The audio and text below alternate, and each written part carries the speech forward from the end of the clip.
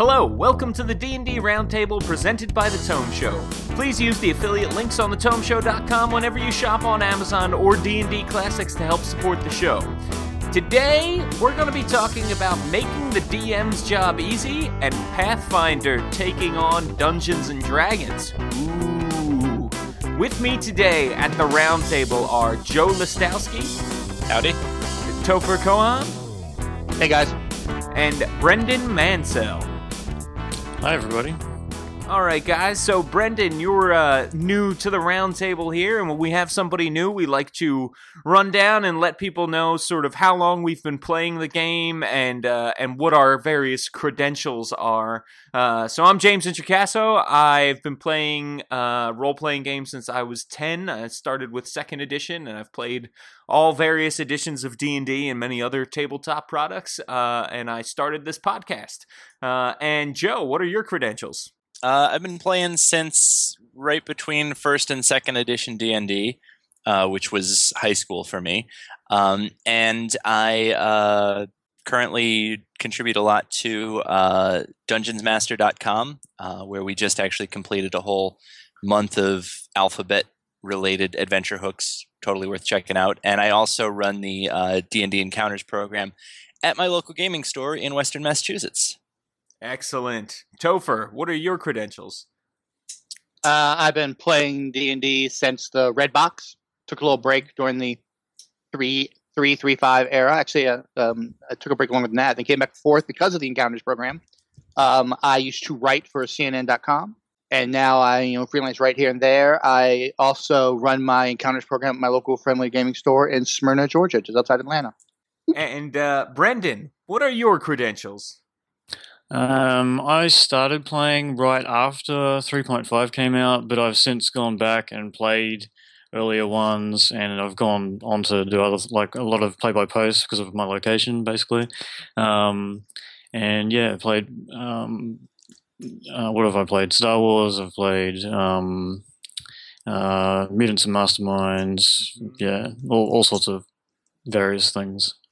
So, I've DM'd for a long time. I've DM'd for probably close to 15 years, maybe. So, yeah.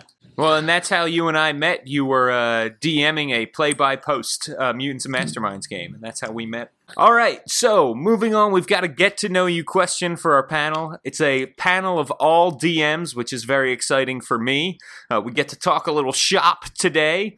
So, DMs, what I want to know from you guys is, what is the best encounter you think you've ever designed? Joe, we'll start with you. Back right after the D&D movie came out, we all went opening night. We were there early, camping out because we thought there'd be crazy crowds and stuff. And my whole gaming group and I, and afterwards we were so upset that they had turned dragons into fighter planes and that they had just fallen short of the mark that we were like, you know what, screw it, we can go home and do it better. And so we went home and we did, and I had to come up with a dungeon that they could go into very quickly.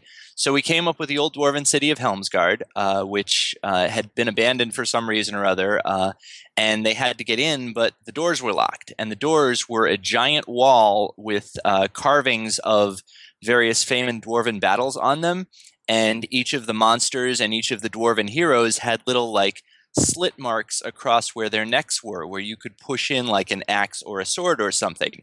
And you had to, in order to get access to the city, had to know enough dwarven history to kill things in the order that they died in, historical context. And if you didn't, then a stone version of whatever that hero or monster was would animate and attack you. That's pretty cool. I like that a lot. Topher, how about you? What's your favorite encounter you've ever designed? So in my home campaign, it was a 3-session arc that took this to happen, but I had them be chased into a mausoleum kind of crypt, and they encountered a beholder that had the door closed and the room filled with water. Huh. Ooh. My players were not really happy with me after this one. There was a little bit of cursing at me. Like, I had a player literally stand outside the door and say, unless you give me a reason to go in that room, I'm not going in that room. Because my guy can look and see a beholder standing there. I'm not going to walk into the room. So I had whatever was chasing them, I forget what it was, like orcs or trolls or goblins or something, whatever was chasing them, show up at the other end of the hallway, and him be severely outnumbered and go into the room. But yeah, it was 3 sessions. I used Mike Shea on Sly Furious had these really great kind of alternate stats for a beholder in 4E to kind of make the stalks do something kind of really different and cool. And so I used those, and it kind of really rocked. I think at the end they really liked it. Yeah, you know, because it wasn't just the beholder; the room was also filling with water. I bet they remember it. Remember it. Yeah, they remember. Look, so the water was there for one purpose: was to make sure that the time it. Like, okay, you guys have a finite amount of time to either kill the beholder or find a way out. Yes, and go. And was the real solution for them to put chlorine in the water so the beholder's eyes would get all irritated? And then, so, believe it or not, somebody came up with salt. Wow! Somebody said, "If I find enough salt, can I put it in the water?" And I said, "Yes." But this is how much salt. They came up with some exorbitant number, and they were like, "Oh." The real solution was all they had to do was swim to the back corner, which would have moved to the back corner, which would have taken them half a session, and survive not dying by the beholder, and then there was a way out. But at the time, the party's whole purpose was it's alive in front of us. We must kill it. I see. Well, that was a good way to teach them a lesson too. It was like. Right. It was. Brendan, what is your favorite encounter you've designed? I've actually kind of got 2. It's hard to pick between them. One of them was fairly early game where I had the party climbing a mountain via very narrow, like a path. It's basically a ledge that just went up the side of this mountain, and it was a group of red dragon wormlings. Ooh. And they were doing gradual flybys and attacking, and you'd have one land in front of the party and one behind as well. And the party was actually tied together by rope, so they had to time when they needed to, attack a dragon, when they had a couple of seconds to wait because they were doing, turning around and coming back. And when they could spend a second and, pull up the guy who just fell, who's between 2 of them, that kind of thing. So yeah, that was kind of cool. It was really time sensitive. It was one of those time sensitive sort of ones.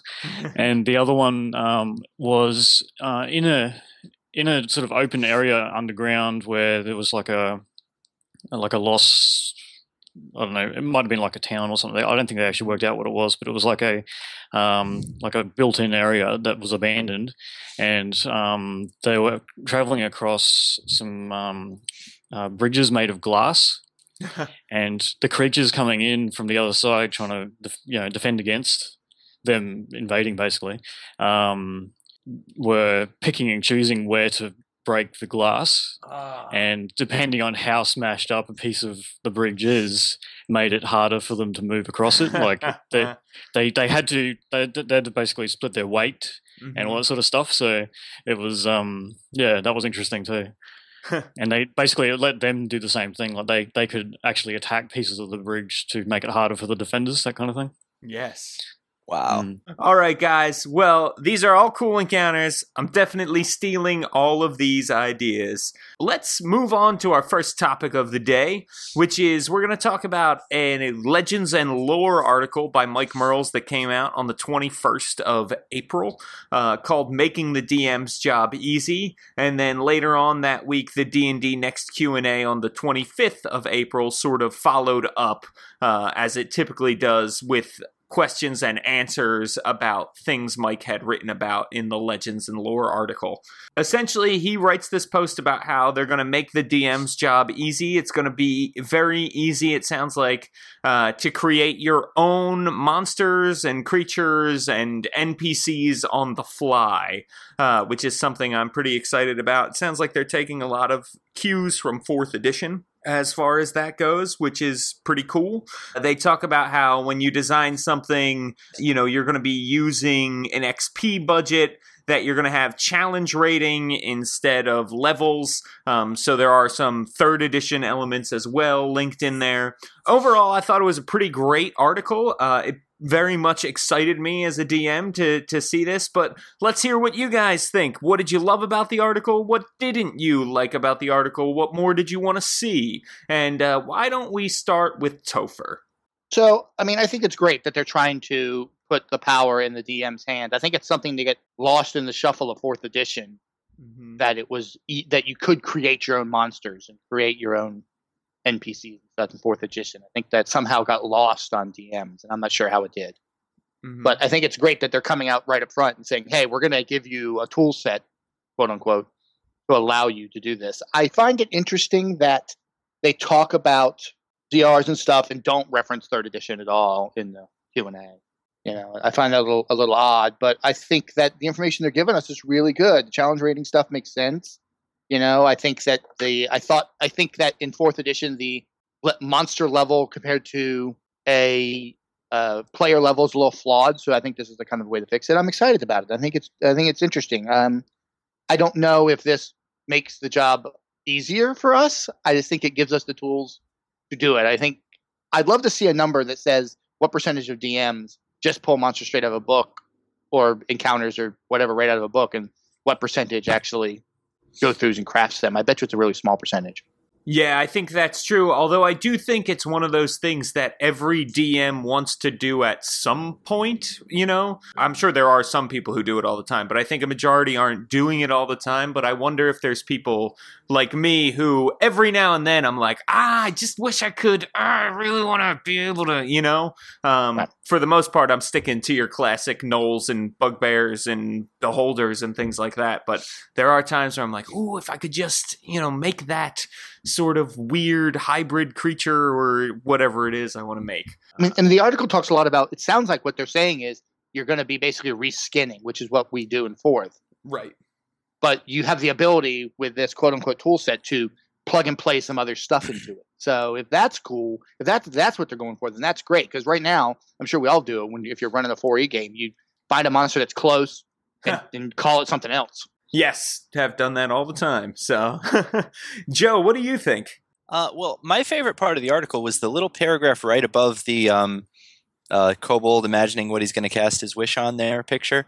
It talks about the creative elements and how they're going to have a bunch of quick tables where if you need to roll up a unique dungeon that has some flavor, they're going to have a bunch of different tables that will give you things that you can throw in to make it unique without having to, design 500 unique dungeons for your party to go throughout their gaming career. I like that. I like the ability to sort of run on the fly as you're creating the dungeon, be like, this room has, and then you roll on the table and, oh, this is the harem room, or this is the, whatever, like just find, I like that randomness, but in a way that is helpful to the DM. I mean, there's certain random things like some of the old ways they used to handle wild magic were really annoying to a DM because crazy things could happen that you'd then have to account for. But if it's randomness in a way that the DM can use to make it more fun for the players, I am a big fan of that. And as far as the monster creation goes, I like the direction they're going. I like that they are sticking to some of the 4E mentality, because when I DM'd 3rd edition and 3.5, I could spend an evening preparing, and by the time I was done, I would have a monster created. I would because I would give him 2 levels of fighter and 3 levels of wizard and these spells and these that. With 4th edition, I could spend an evening preparing and I'll have an encounter created. And I feel like they're honing that ability to just be more efficient in your DM prep work, and I like that. Yeah, because it is true. It seems like for every hour of game that I prep, I spend 2 to 3 hours prepping, which can be a lot. Brendan, what did you think about this article? Yeah, I liked it because of a few reasons. That fast dungeon creation that I think Joe mentioned before, that's just awesome, because I'm one of those compulsive preparation people where I've got to have everything. I'm sure several of those people. Yeah, so when I have to improv something, it's difficult because I don't tend to do that all the time. So when there's something that can just make me up something to start with, and I can extrapolate from that, that's just that's awesome. The other thing I liked is they're trying to get the high level casters to be a bit easier to handle, and that's really good too, because sometimes they're a bit of a pain. Oh yeah. A lot of the other stuff, it seemed to me like they're just recognizing that people do things differently, and they're just allowing more options for how you do things. And I think that's good, really, because it means you're going to get more people DMing for a start, which is that's always been a thing. Like, there's never enough DMs.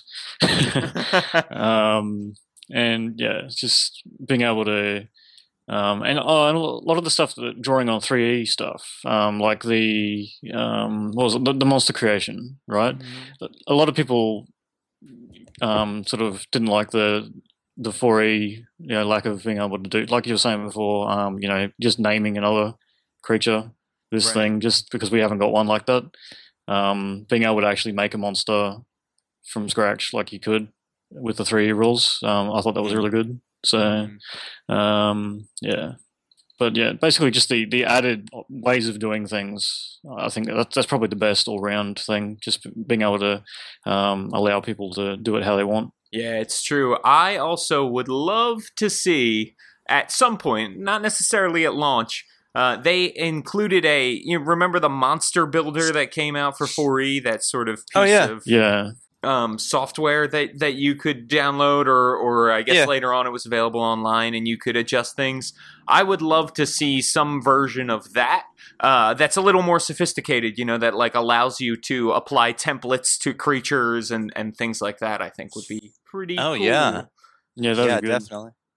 I think at some point I'd love to see just in general what they're going to do for DMs for the online stuff. I mean, whether it's having all the books available to us or all the information, or I mean, I have players ask all the time, are they going to be able to have a character builder? And as a DM, I really want that kind of information. Oh, yeah, absolutely. Well, and it's funny, Mike Merles recently said on a PAX East panel, when he was a kid, D&D was played and prepared for differently because you didn't have as many options. There wasn't, streaming Netflix, and you didn't have a ton of games on your phone, and you didn't have entertainment systems like you do today. And so you spent a lot of time with your nose in the book reading, and it didn't matter that it took hours for prep because that's what you were doing. And then, more and more adults grew up with the game, began to play. They had all of the normal pressures that come with a job and having a family and things like that make prep hard. And then now in the modern world, a lot of people are like, well, why would I do this when I could, hit up World of Warcraft and the whole world is right there for me and ready to go.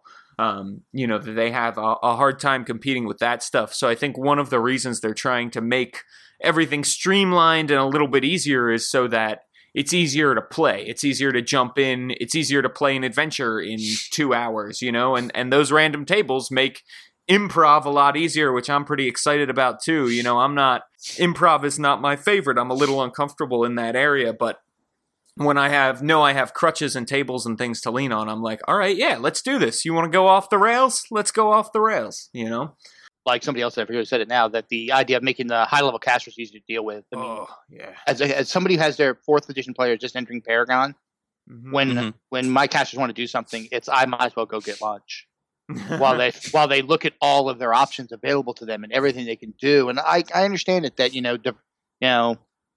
diversity is the spice of life, and I want them to have as many choices. But I like the idea they're going here. I think this is going to make the game run more smoothly and feel better, at least in my mind.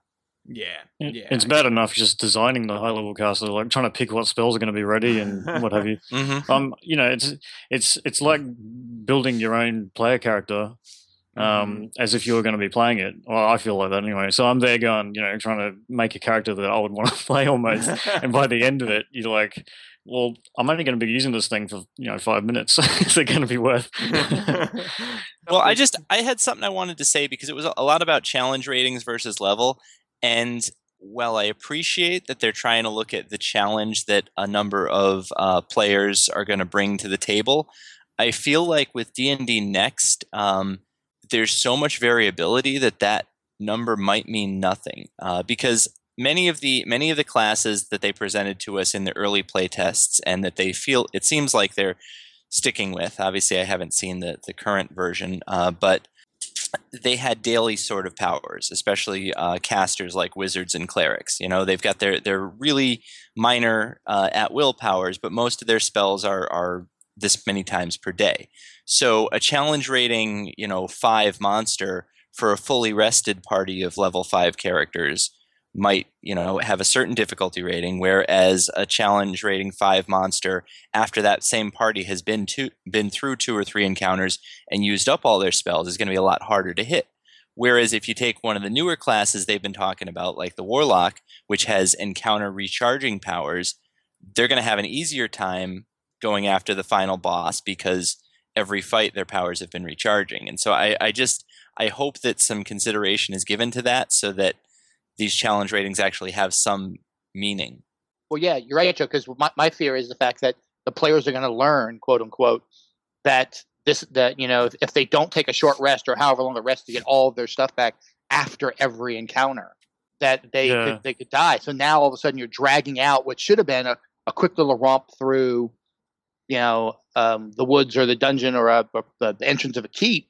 You're now dragging it out because the player's like, well, we need to take a rest because our wizard just used 2 of his 7 spells. Yeah, and that used to be a joke you would tell about D&D was you got to take another 8-hour rest, and that was a joke. But if it becomes a reality, that's not so cool. Yeah. It's the player, basically. It becomes the player's decision. Like they have to learn how capable their characters can be in certain situations, I guess. And the challenge rating is just the DM starting that ball rolling, but on the other end, the players have to pick it up at the other end and go, well, can I, take this on now because I've already done this, that, and the other. And yeah, it's not, I don't think the DM can fully take responsibility for it. They have to be able to think on the spot. So yeah, that's what I think about it anyway. Sure, and the fact that a short rest is an hour in D&D Next currently does make for some interesting. Yeah. The DM can say, "Oh, you're taking a short rest here at the entrance of the keep where you just made a lot of noise." Well, here come the next 4 hobgoblin guards because they're looking in on you. I think that will hopefully propel people forward in some way to take control of their characters and hopefully there's some sense of urgency so they're not constantly resting. But you're right, you do run into that, especially again with that sort of computer game mentality where you can rest after every other fight. I was going to say, especially applying because I do encounters, looking at an organized play setting where that may be an option for some characters, but not others. And depending on what class they're playing, they may or may not have anything left after a short rest or an extended, I hope thought is put into that so that balance is achieved. Yeah. So at in Encounters program that we had a table, I thought handled it well. They had a cleric who used up all of his healing in the first encounter, keeping the party alive. And so he needed a 2-hour rest, an hour to get it back to bring the party back up, and then another hour to get it back again before they went on. So the first hour went along with every quote unquote 15 minutes, the DM rolled for random encounters. Nothing happened. But during the second hour, the party got attacked, and the party made a decision to let the cleric continue to meditate and defend him. Oh, wow. For the rest of the time, because they thought it was important for him to get all of his healing back if they were going to progress on. And I thought, okay, these guys are thinking like a party, and they're thinking forward. All right, guys, let's move on to our next topic, which is about an escapist article that was published on the 25th of April. And it was about Pathfinder and its plans to combat the next edition of Dungeons & Dragons. And they talk about a few products that are going to be released. It sounds like there is going to be a super dungeon, as well as a few other books that are going to add some classes to the game, and a couple of books that are good for GMs, kind of. Obviously, this plan is not meant to completely overtake D&D Next. It's more meant to keep people interested kind of in Pathfinder. But a lot of people see these two as they're opposing forces. They don't like each other. Pathfinder is going to come in and crush D&D Next. No, D&D Next is going to crush Pathfinder. So this article we're going to use sort of as inspiration. We're going to talk about what's going on in it, and then we're also going to talk about the wider debate around this, Pathfinder versus D&D. Is there really a true champion, or is there room for both in this crazy diverse market that supports so many other games? And why don't we start with Brendan? I thought you were making some interesting points before the podcast. I think, there's definitely room to have both, and even more. Like, you can't have enough competitors for this sort of stuff. But I wasn't surprised at the attitude that they were saying Pathfinder was taking, where they were just kind of, pinning their own success on D&D Next, like using them as a vehicle to get into the market. Mm-hmm. That's entirely reasonable, and I think if I was in their position, I'd probably be doing the same thing. Like, you've already got this huge thing that's plastered all over the whole industry. Why would you not use that to get your product out there? But yeah, you can't have enough of these different systems. It's because everyone likes different things, and you've got to and competition's always good anyway. So without the competition, really, it'll all stagnate. The whole market would just stagnate with like one thing. So yeah, that's my opinion anyway. Yeah, I think that's a good point. The diversity of the market is a good thing, and I think we all love to play different games. We're not all just D&D players anymore. There's guys who play Fiasco, and there's guys who play Star Wars, and guys who play Pathfinder, and they all play D&D too, and girls as well, I will say. Topher, what do you think about this? I think that I agree. I think Pathfinder and Paizo in general is sort of have to raise their hand and go, when Next comes out, they're going to get all the press. The New York Times, the CNNs, the Forbeses of the world who covered the announcement are going to cover the launch again. Mm-hmm. And that's just how that is, right? And nothing that they're announcing, I think, makes anybody who's not already playing Pathfinder want to play Pathfinder off the gate. But what it does do, I think, is give the Pathfinder audience something to look forward to. And have them go, okay, all right. So yeah, this D&D Next is coming out, and that looks like it's going to be cool. But look, I got this mega dungeon, I got advanced classes now, and I have this new adventure path and all that kind of stuff. So they have stuff to look forward to. I think there can't be too many. I think that bring on 13th Age, bring on Dungeon Crawl Classic, bring on fill in the blank, Dragon Age or whatever. I think that you pick your favorite poison and you run with it. If I'm going to play if I'm going to play a fantasy role-playing game, I'm going to play Dungeons and Dragons. I've tried a bunch of others, and they've been good and bad and indifferent. I don't understand what I don't understand is the fight. I don't understand your game sucks and mine is better. Yes. Yeah, that's just silly. I mean, I have sat in rooms when there's been a table of 4th edition and a table of Pathfinder, and had the people from the Pathfinder table unprovoked turn around and say to us, "Oh, you're playing a video game on the table. Why don't you play real role play and come play Pathfinder?" And then when you ask them, "Have you ever played 4th edition?" Well, no. Okay, then just go. Then guess what? Enjoy your game. Have a lot of fun today. Hope you guys have a blast. We're going to play our game. Right, exactly. And I do think it's one of those things where, until somebody said this, and I am repeating it, so I cannot take credit for it, a guy named Douglas Cole, who's a very smart man, until we're at a point where these things are as big as football, then we can debate about whose team is better. When things are that popular, but everybody, I mean, even Wizards is not making money hand over fist on these things, so I think until these industries are that huge, which may never happen, we shouldn't be fighting amongst ourselves, which is kind of the point of this podcast. Exactly. It should be more about like getting more people into the industry, if you can get friends into playing RPGs at the table and then they go and play a different rule set, well, still good on you for getting them into the industry, because at least they're playing. And I'm perfect for saying this, actually, because just where I live in this little area here, there's just no one. It's like the community that plays tabletop games is just so small. So anytime you get the industry that little bit more, even if they're playing a different game, it's a win. So Stuff like that is silly. When people complain, my game's better than yours, well,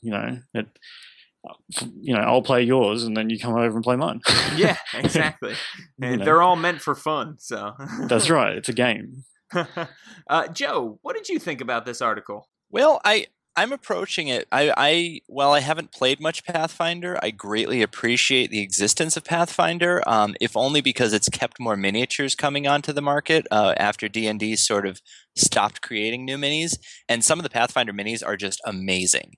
I picked up a random box the other day, and the large figure that was in it was Baphomet. And it was straight out of the first edition, Fiend Folio with the all the could be Satanist artwork and stuff.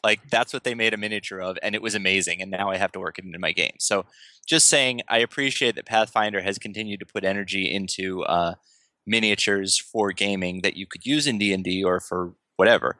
But reading the article, I think that it can only do good things. I think that most of my friends I know that play Pathfinder call it D&D when they play it. It just happens to be this is the version of D&D that we're playing, and that's what the open license was for in 3rd edition and 3.5 was so that other companies could take D&D and make their own version of it. That's how you got the Wheel of Time game. There was a Star Wars version of the game. There was all sorts of different, using the basic 3.5 rules and building off of D&D. And I think it made our gaming world richer as a result because you had a system that everybody had some understanding of, and then you could apply it to different worlds. And so I think that Pathfinder has just continued that, and I like that they're not going to do a Justice League versus Avengers 3 or whatever and try to come out on the same weekend kind of thing, but they're at the same time they're going to say, hey, people are going to be excited about gaming. Let's put out some more awesome gaming products. Yeah, and I'm excited about that as well. Do you think these predictions of one will overtake the other so completely that they go out of business are true? Or do you think that that's really not going to happen? If one of them fails, it will be for all of the other various reasons that other tabletop games fail all the time. I think the likelihood of one of these games overcoming the other is about the same as the likelihood of the internet commenters of one of these games overcoming the internet commenters of the other. I mean, there's going to be people that will argue all the time. There will never be a clear winner unless one of them stops publishing for some reason. And I think they're both popular enough. I mean, all the people I know that play Pathfinder, even if they're not elitist, we will never touch Wizards of the Coast products, we only do Pathfinder. Most of them will play whatever's in front of them, but they really like Pathfinder, and that's why they keep playing it. So I think as long as Pathfinder keeps putting out products, they're going to keep buying them, and that will keep them in business. Wizards of the Coast, I think, unless Hasbro has some really drastic changes, I don't think they're going to shut off D&D. And Magic will keep Wizards of the Coast alive for decades after D&D stops being profitable, if it ever So right. I think I don't think either publisher is going to stop creating products at any point in the near future, and that would be the only thing that would signify a win would be the loss of the other one. So no, I don't think there can be a clear winner. Yeah, and I also think that one of the cool things about Pathfinder coming on the scene and a lot of people gravitating towards it is it makes Wizards step up their game. They're like, okay, all right, we're seeing what people are drawn to, we're seeing what people like, we want to offer something different too, and it makes everybody better when there's a little bit of competition, but it also makes, a rising tide lifts all ships. I agree 100%, is the fact that one of them is not going to go away until the financial situation changes for that company. I mean, you're right, Magic alone is going to keep Wizards of the Coast in the bank for a long time, and as long as Hasbro and Wizards see the importance of the D&D IP, not even the role playing game, just the IP itself and everything else, the novels, the comics, the video games, the iPad games, so forth and so on, we're still going to get a tabletop version of this game because it all has to ramp back to that. I think they believe. Sure. And Paizo, I mean, have you seen a Pathfinder player walk in with if they own all the books, they need a trolley. and then everything else. I mean, Joe, you talked about the minis. I buy a ton of their maps, their flip maps, and their map cards. Oh yeah, those are great. Yeah, those are fantastic. Rock. Oh my gosh! I mean, almost like every time one comes out, whether I think I need it or not, I just buy it because at some point I'm going to need it. I think. I think that beyond that, I think that the Paizo is now Pathfinder is now becoming that kind of IP. They now have audiobooks. They have a very well selling comic book. There's the MMO that they did the Kickstarter for. So I think that as long as both companies are still not losing money hand over fist, then I think everything's great. All right, guys, I think we're about ready to wrap this up. Joe, where can people find you? My local gaming store's website, modern-myths.com. I do a gaming review thing there called What the Average Joe Thinks. And I also am a frequent poster on dungeonsmaster.com, which reviews D&D encounters and also has a whole lot of other useful dungeon mastery kind of articles. Nice. Topher, where can people find you? They can find me on the Twitters at TopherATL and also on the Google Plus with Topher Kohan, Kohan. You guys have kind of spurred me a bit, and I think I'm going to relaunch one of my blogs. Once I do, I'll let you guys know, but it's time for me to start writing again. Nice. That's awesome. Yeah, please let us know. We'll make sure that the internet world is aware Topher has a blog again. And Brendan, where can people find you? I'm on Twitter at X42, ICKS42. There you go. You guys can find him there. And if you have a question or topic you'd like to see us discuss on the roundtable, reach out to me on Twitter at James Introcaso. That's at JamesIntrocaso, or leave us a comment on the Tome Show's website, thetomeshow.com. And a quick shameless plug, check out my new blog, which is all about Exploration Age, the 5th edition world that I'm building. It's at worldbuilderblog.me. Okay, everybody, thanks for listening, and thanks to Joe, Topher, and Brendan for coming on the show. Also, many thanks to Jeff Greiner for letting us join the Tome Show lineup. Our theme music, which you're listening to right now, was composed by Eric Michaels. Don't forget to go to thetomeshow.com and use the affiliate links whenever you shop on Amazon or D&D Classics to help support the show. Keep on rolling, and keep on listening to The Roundtable.